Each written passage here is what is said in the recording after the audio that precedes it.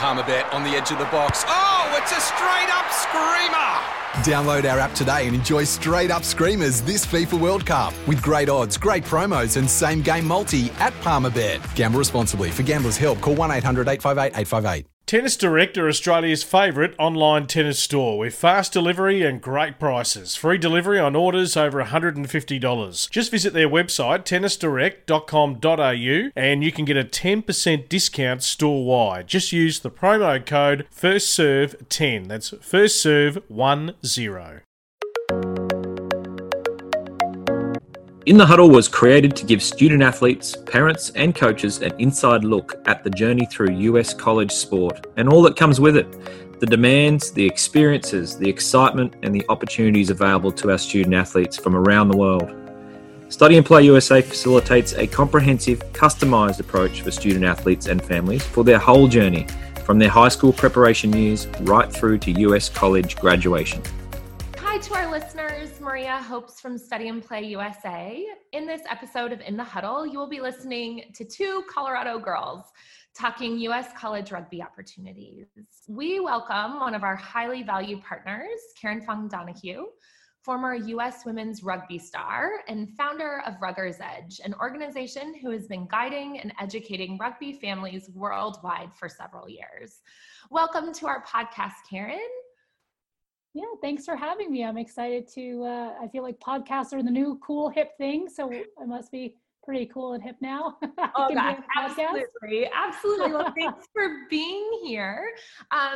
In our work as a Colorado native, and I know you've lived there for a while now, would you be able, especially for Australian families, Colorado is kind of a state that, unless you're a skier, it's kind of off the radar. So how would you describe Colorado to all of our Australian listeners? To Australia, and I love Australia. So, I mean, it's tough to compare because Australia is so wonderful as well. I'm originally from California. So the way I describe it, it's basically like, it's very similar, I think, to where I grew up, which is in Northern California. Just with snow in the winter, having seasons. But generally speaking, it's sunny. It's, I think it's just very outdoorsy, and, people here love to hike and bike and fish and hunt and all those sorts of things. So it just, it's a really lovely kind of lifestyle here. It's, but at the same time, not what's the word I'm looking for? Like, you're not also like letting go of things that you would associate with like a big city. You've got Denver. So, for someone like myself, when we weren't in a pandemic, I would love to see things like Broadway shows or have, maybe like a nice fancy dinner or something. You could have that, in Denver, which I live in the mountains. So it's about a 40-minute drive down the hill, but it's worth it. It's nice to live in the mountains, but be able to have access. Yeah, still close to kind of that city center. Yeah, absolutely. And you guys, have you already had snow for the year? We did that first. Was it a couple weeks ago in September? We got about 6 inches of snow here, so that was a bit of a shock. We were not prepared. Yeah. But then the next day it was like almost 100 degrees. So that's when we moved here about 6 years ago. It was definitely that, like, you got to dress in layers, bring everything in the car. Like, it's either going to be flip-flops and you'll be hot, and then the next, couple hours later, it'll be freezing and you'll want your snow jacket. So exactly. Just be prepared for it all. Absolutely. Yeah. I miss Colorado. Enjoy that weather for us. Although I can't complain. Queensland is not a bad place to call home. That's for sure.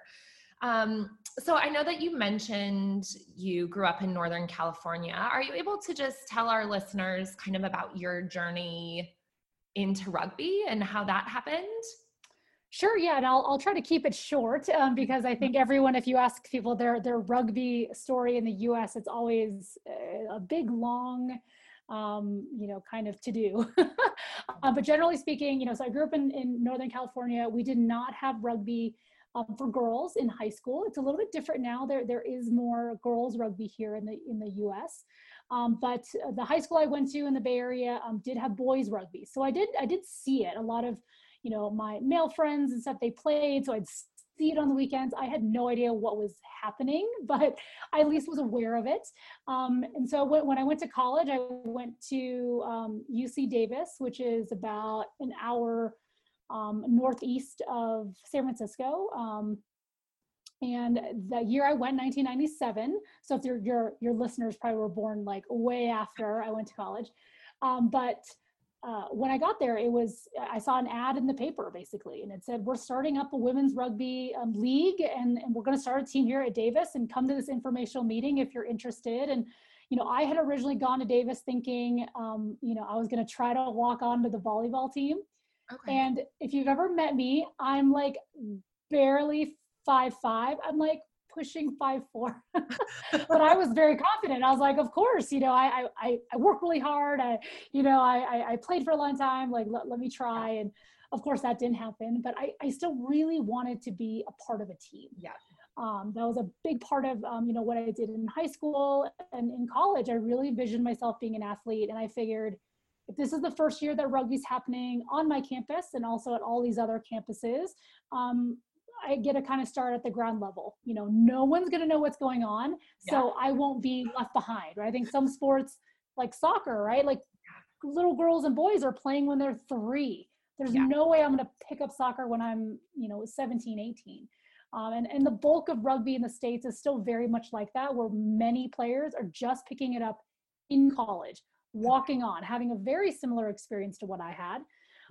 So, kind of walked onto that team, had that, if you ask many rugby players here in the States, if they had a similar experience, it's you go out to a field and people are like, all right, well, if someone's got a ball, you're going to tackle them. And if you have the ball, just run away from them. And I was hooked. I thought it was, I loved it. And one of the things I really fell in love with actually goes back to my little story about volleyball is, throughout my playing volleyball days, obviously my body type wasn't what they're looking for. Yeah. I was too short. It was plain and simple. They're like, we can't look at anyone who's, less than 5'10", and that's for a setter, but if you're looking at outside hitters, middle blockers, I mean, you're in that 6 foot plus range. But then here's rugby where even then, I was still the same height, 5'4", maybe 120 plus pounds. I mean, I was tiny, and yet I was still succeeding, and I was succeeding at a really high level. I was getting selected for, all-star teams and representing, and it was just a really wonderful confidence booster to feel like I don't have to be more, I don't have to be taller. I don't have to be stronger. Like the skills that I had was what they needed. And that's always really wonderful to feel like you have a place on a team, in a family, those sorts of things. And then obviously moving forward, I played in college, played afterwards for another, 5 years in the senior world, and was in the national team pool for 7s and 15s.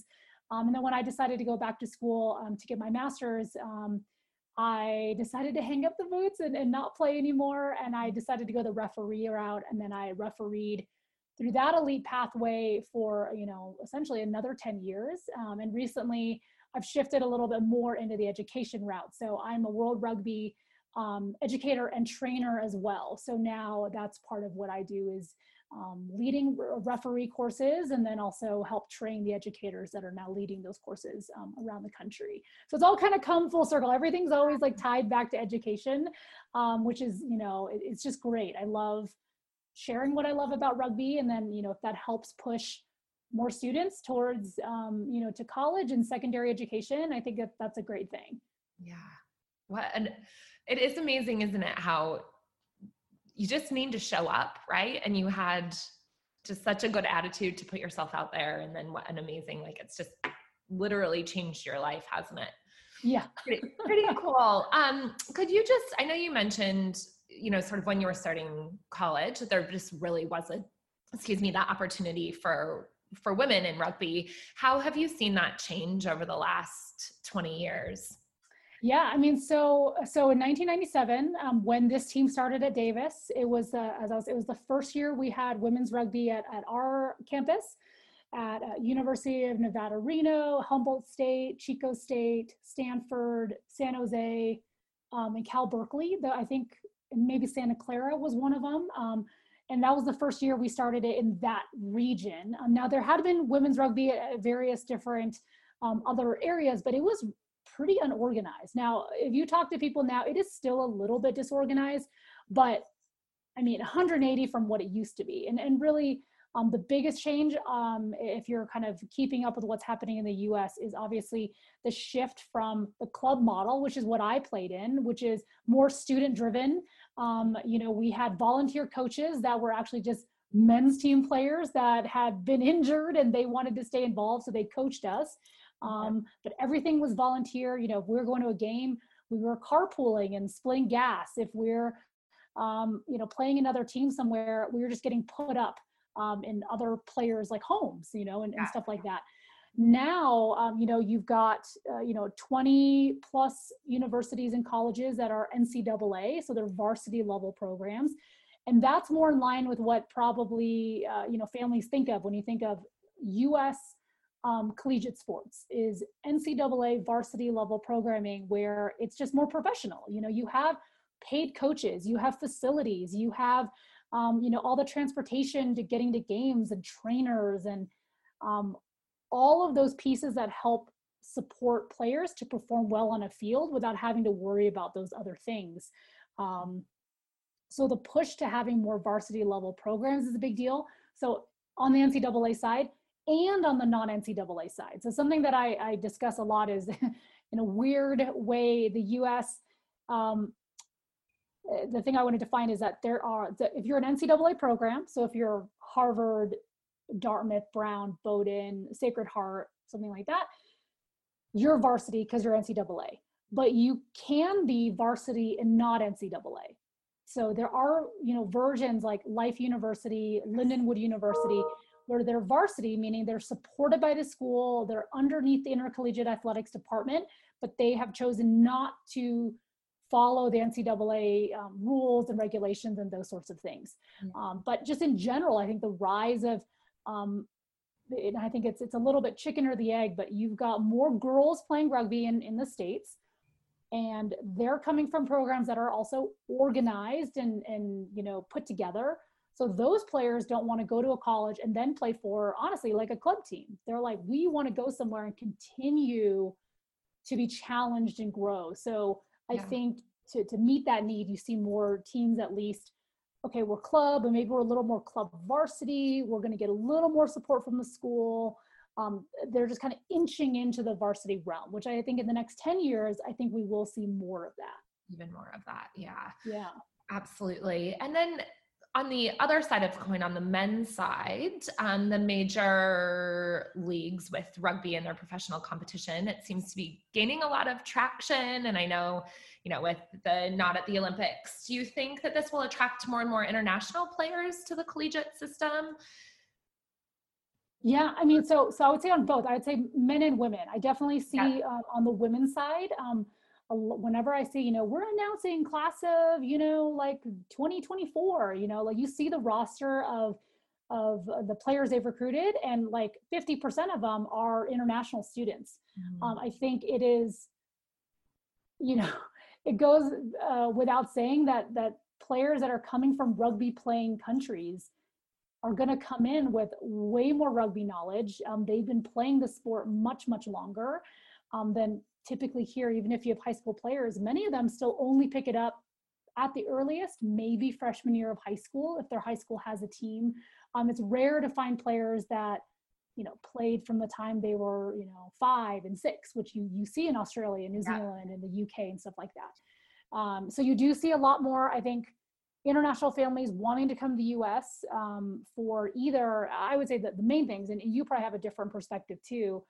The main things that I would see is, I think that the rugby experience, the collegiate athletic experience here is different. The US, when you get to a team here, for better or worse, it is a big part of college. It is like, you have these schools where like school spirit is all about sports, and I think a lot of the students enjoy kind of having that, I don't have to say fame, but it's like a big deal to be a student athlete. It's like you're wearing the gear and you're like a kind of another level of student. You get to kind of wear that badge of like, I'm representing Clemson. I'm representing Michigan. And it's like, it carries on into like, when you graduate, these rugby teams and their alumni, that's like a big deal. And you kind of get pulled into this network. So I think the athletics plays a really big deal there. The men's side is similar to the women's in terms of there are more varsity programs that are growing. I think the varsity programs for both men and women, where the growth you're going to see is going to be in smaller schools. So they're not going to be the name brand schools like the ones I just said. Like I don't see a varsity program going to University of Michigan or University of Washington anytime soon. I think that's a Title IX issue. Like it'd be really hard for that to happen. Yeah. But they can have a varsity program at, you know, like these smaller regional ones, right? Like Nazareth College in New York, or you have these ones at New England College, right? That if you're in Australia, you're probably like, I have no idea where these schools are, but for the right student, you know, it might be a really, really good fit.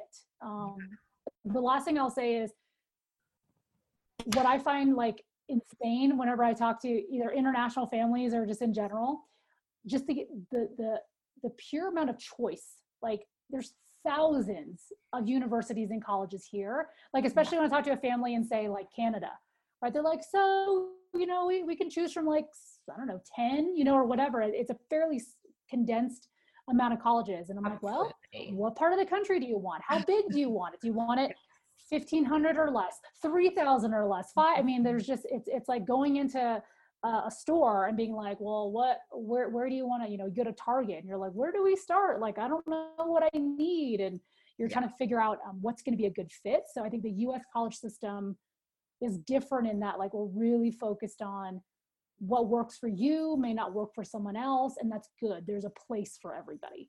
Absolutely. Absolutely. And I know you kind of mentioned that, you know, our kids that are coming from Australia have grown up watching rugby from the time, you know, they can open their eyeballs. And then again, you know, have been playing in primary school and throughout. And like you said, you know, or maybe coming onto a team where half of the team or a good portion of the team are walk-ons. So for you, do you have any advice for those student athletes who are coming in with this experience, but also, you know, are walking into a team environment? Do you have advice for those kids? Yeah, I mean, I'm sure these are things you cover. I mean, I think one of the myths, especially coming from another country into the US, when we start talking about athletics, is it's that kind of like idea of, okay, I'm really good at my sport, right? I'm in this academy team and I'm already representing my territory, and I've been doing that since I was 15. Like, I'm so talented. This college in the US is going to give me a full ride. They're going to give me so much money because I'm so talented. It's that belief of just that your performance on the field is going to equal those dollars, right? And of course, in a perfect world, you know, I'm a parent, like that'd be great. I would love to say that, but yeah. But you know, rugby is just not, it's not American football. You know, American football, you know, has been around a lot longer, and there's a lot of revenue and money tied to collegiate football, which is where you then get these bigger like scholarship offers and the things you're going to see on the news. Rugby is still very young, and while there is some money to be had that will offset the total cost of coming here, it never covers the full cost. So I think if you have a very talented, you are a talented rugby player, you'd like to come to the US, have that experience of going to school here and living here in the US, as long as you're aware that no matter where you are in the athletic kind of spectrum of how talented you are, that's not going to carry over. It's really going to be your academic profile. So rugby can really, unfortunately, only take you so far. You still have to be admitted. So none of the rugby programs here, especially the higher end ones, they can't give you a pass. You know, if you didn't do well in school, the theory here is they need to make sure you're going to be successful, because there's no reason to recruit you to go play at Cal Berkeley or Penn State or Army West Point or something like that, right? Really, really competitive schools. If you're just going to drop out after the first quarter, you know, you can't make it academically. So I think that's a big thing. And then second to that, I would definitely approach recruiting. So let's say you get past that part and you're a player, you're like, look, I'm also, doing really well in school. I'd like to pursue this. I think one of the things that I share a lot with my players is this process of recruiting is a little bit like dating. And what I mean by that is you've got to show interest. You can't just fill out a form and expect that's it. They're going to ask you to marry them, You're trying to get a proposal, and that means engage. You've got to ask them about the program. And if they ask you questions, you have to answer. How would you feel if you, like the young men I talked to or something, like, how would you feel if you, asked a potential, date, to tell me about why you're interested in me, and they don't respond for a week?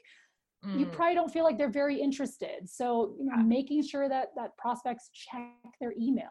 Recruiting goes through email. Students these days really don't want to check email, but that is where coaches are saying, can you send me your test score? Can you send me transcripts?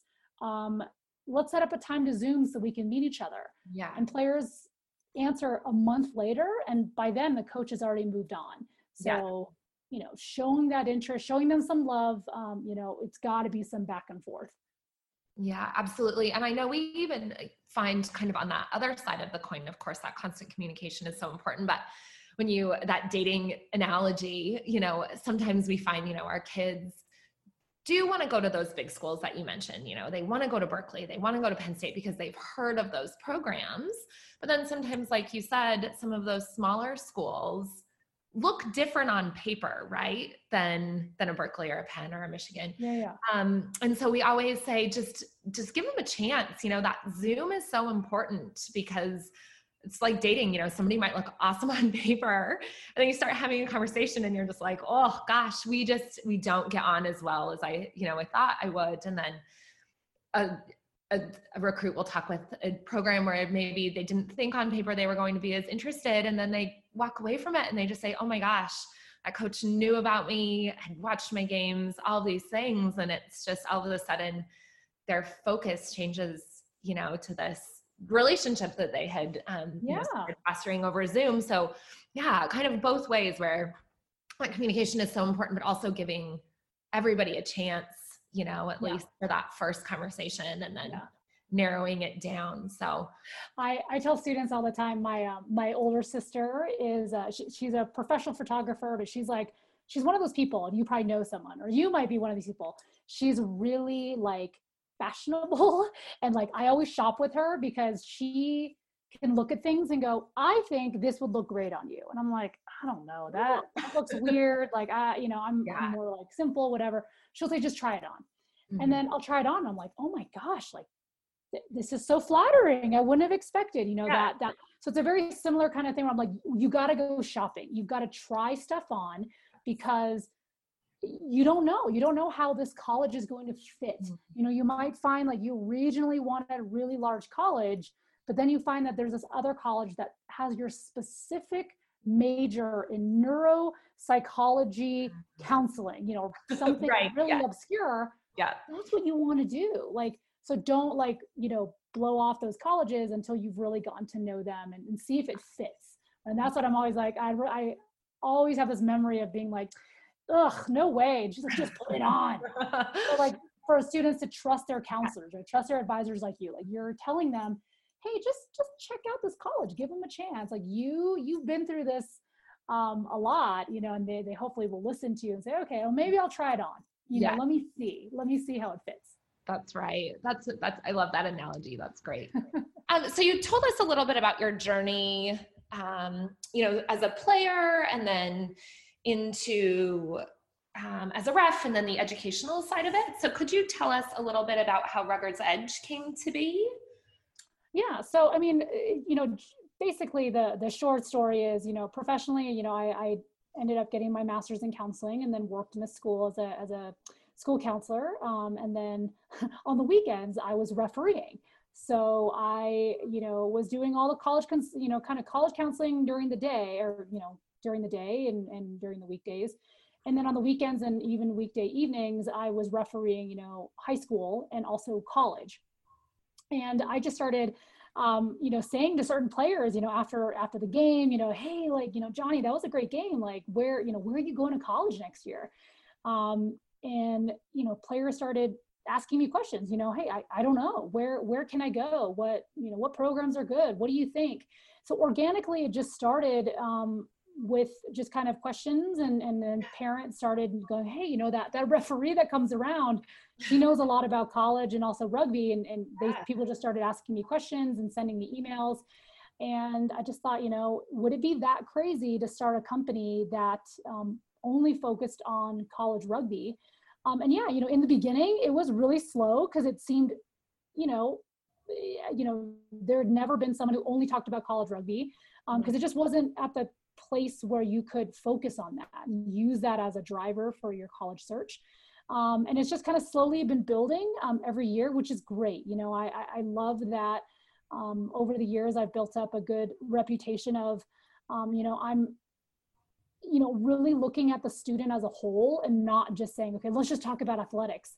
It really is about that entire, profile, and making sure that, okay, you've got a student that actually would do better at a smaller school with more attention, but still wants to play good rugby, but it doesn't have to be super high performance. So how do we find that perfect fit for each student? Because kind of like what I was saying about being a player on a field, there are also those players that may not be the star of the field. They may not be the biggest, fastest, strongest, but they love the sport and they still want to play.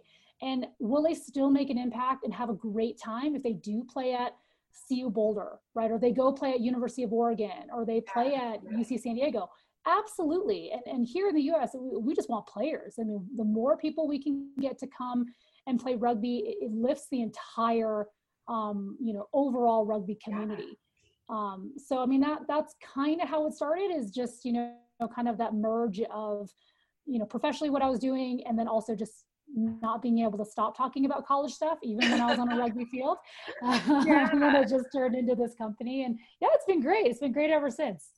That's amazing. I feel like your story is really similar to Chris, where he just had such a passion for it and was having all of those conversations that it was such a natural kind of progression to the creation of Study and Play, just to help those kids with that really positive experience that he had as well. I guess doing what you do, you would come across a lot of agencies that are similar to Study and Play. Why did you choose to work with Study and Play when there's a lot of people out there that kind of do what we do? Yeah, I mean, absolutely. I think Study and Play actually is the only other company that I recommend. And a big part of it is, I think, with Chris, we share the same philosophy, that we're not just about, I think a lot of agencies, the focus is on placement, we're going to place you somewhere. And it's just, at least what I've seen is many other agencies, it's really about, you're going to pay us a bunch of money. We're going to come up with essentially a profile or, a resume, and we're just going to email blast it out to all the coaches. And they're not even understanding how rugby really works here in the US. Yeah. Right. So I think understanding that if you were to send your profile to University of Minnesota, the club coach there is like, great, that's fabulous, but I hope you apply and get in. There's nothing you can do. Right. So I think for Chris to have spent a lot of time reaching out and spending time talking to me and learning about it, so that he is not selling families on something that it's not. And I think that's a really big deal, is I'm upfront with all of my families. And I love that Study and Play USA also follows that same, like just being honest with families. It does me no good to say, oh my God, absolutely, we're going to get you a full ride to, thousands of colleges in the US, when I know that that's not the case. I'd rather say, look, these are the types of colleges that do offer some scholarship, but this is what you can expect. Yeah. And if that's not what you want, that's fine. Like, I'd rather you be educated and follow through on this pathway, but know the realistic expectations. And I think that's something that Study and Play does really well, is they'll help you through that process. But be honest with you about, like, look, like, this is where you are athletically. These are the colleges that are going to match. They're not going to say, oh, you're going to get, a gazillion offers from Harvard and Columbia and Tufts. when you've got a student with like a 2.0 GPA, Exactly. or something like Yeah, that, right? exactly Like taking all that Yeah. in. So I think, Yeah. just kind of understanding the academic and athletic sides and together. I think it's really tough to find counselors like Study and Play USA and like myself who really wear both hats. So yeah. Absolutely. You guys are my favorite. Yay. Well, we love that we get to work with you. Absolutely. And we are kind of ending all of our podcasts, Karen, with just a rapid fire couple of questions for you. Okay. So could you please tell us your favorite memory from when you were playing collegiate rugby? Oh man, my favorite memory. Oh, there's so many. The one that literally popped right in my head is it was my senior year and we were playing Stanford and we had lost to them every other year. Oh, no. So 3 years in a row, we'd just been killed. And there's literally, it's like one of those essays you probably read from students, but we were down by 2 tries, I think. And I literally was like, just give me this ball. Like I'm going to score it. And I did it twice.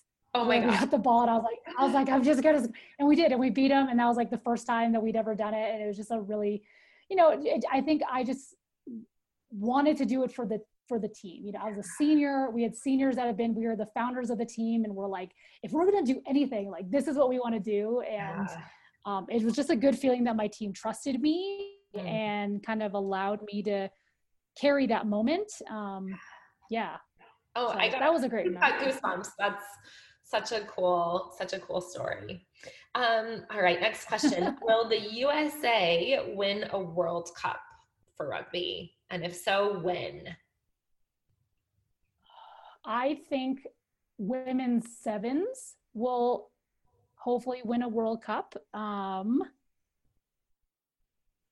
hope they win the Olympics next year. That's actually what I'm hoping. 15s, you know what? I don't know. I think 15s is still developing a lot. My guess is probably not this next round, but maybe 2 cycles from now would be my best guess.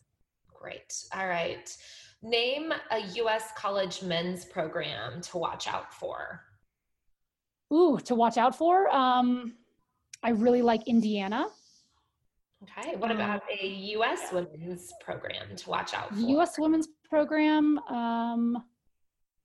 This is a tough one. I think on the women's side, I would probably say Brown.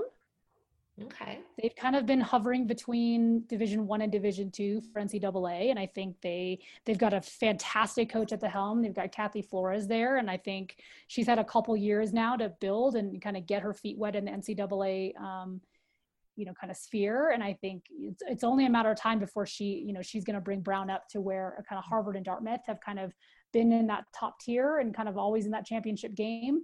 So I think Brown's probably going to be up and coming very soon. Awesome. All right. You kind of touched on this at the start of the interview, but what is your very favorite thing about living in Colorado? My favorite thing is just the outdoors. So just getting a chance to, we drop my daughter off at school and there's a huge, it's called just a big open space right there. We hiked with the dogs. There's just a huge herd of elk that like makes us late for school every day. So, just those kinds of things don't happen anywhere else, like literally there was a bull chasing a cow, the female elk, in and around the cars. The cars were just stopped and they were just chasing each other. Yeah. So that's Colorado. I love it. I think it's great. Oh, that is so funny. We were on a drive the other day and there were these kangaroos and they were just like, my kids were like, what would be, like the Colorado version of kangaroos? And I was like, oh, maybe elk. Like, they don't hurt anybody. They're not pests. They just are kind of around. Yeah. Yeah. Oh my gosh. That is so funny. Well, we are just so appreciative of your time, Karen. And when things on a global level kind of calm down a little bit, we'd love to have you out in Australia. Yeah, I would love it. I would love it. So good. Well, thanks so much again for your time, and we'll catch up soon. Okay. All right. Thanks so much. And you guys take care. We appreciate all you do. Thanks, Karen. Okay. Bye.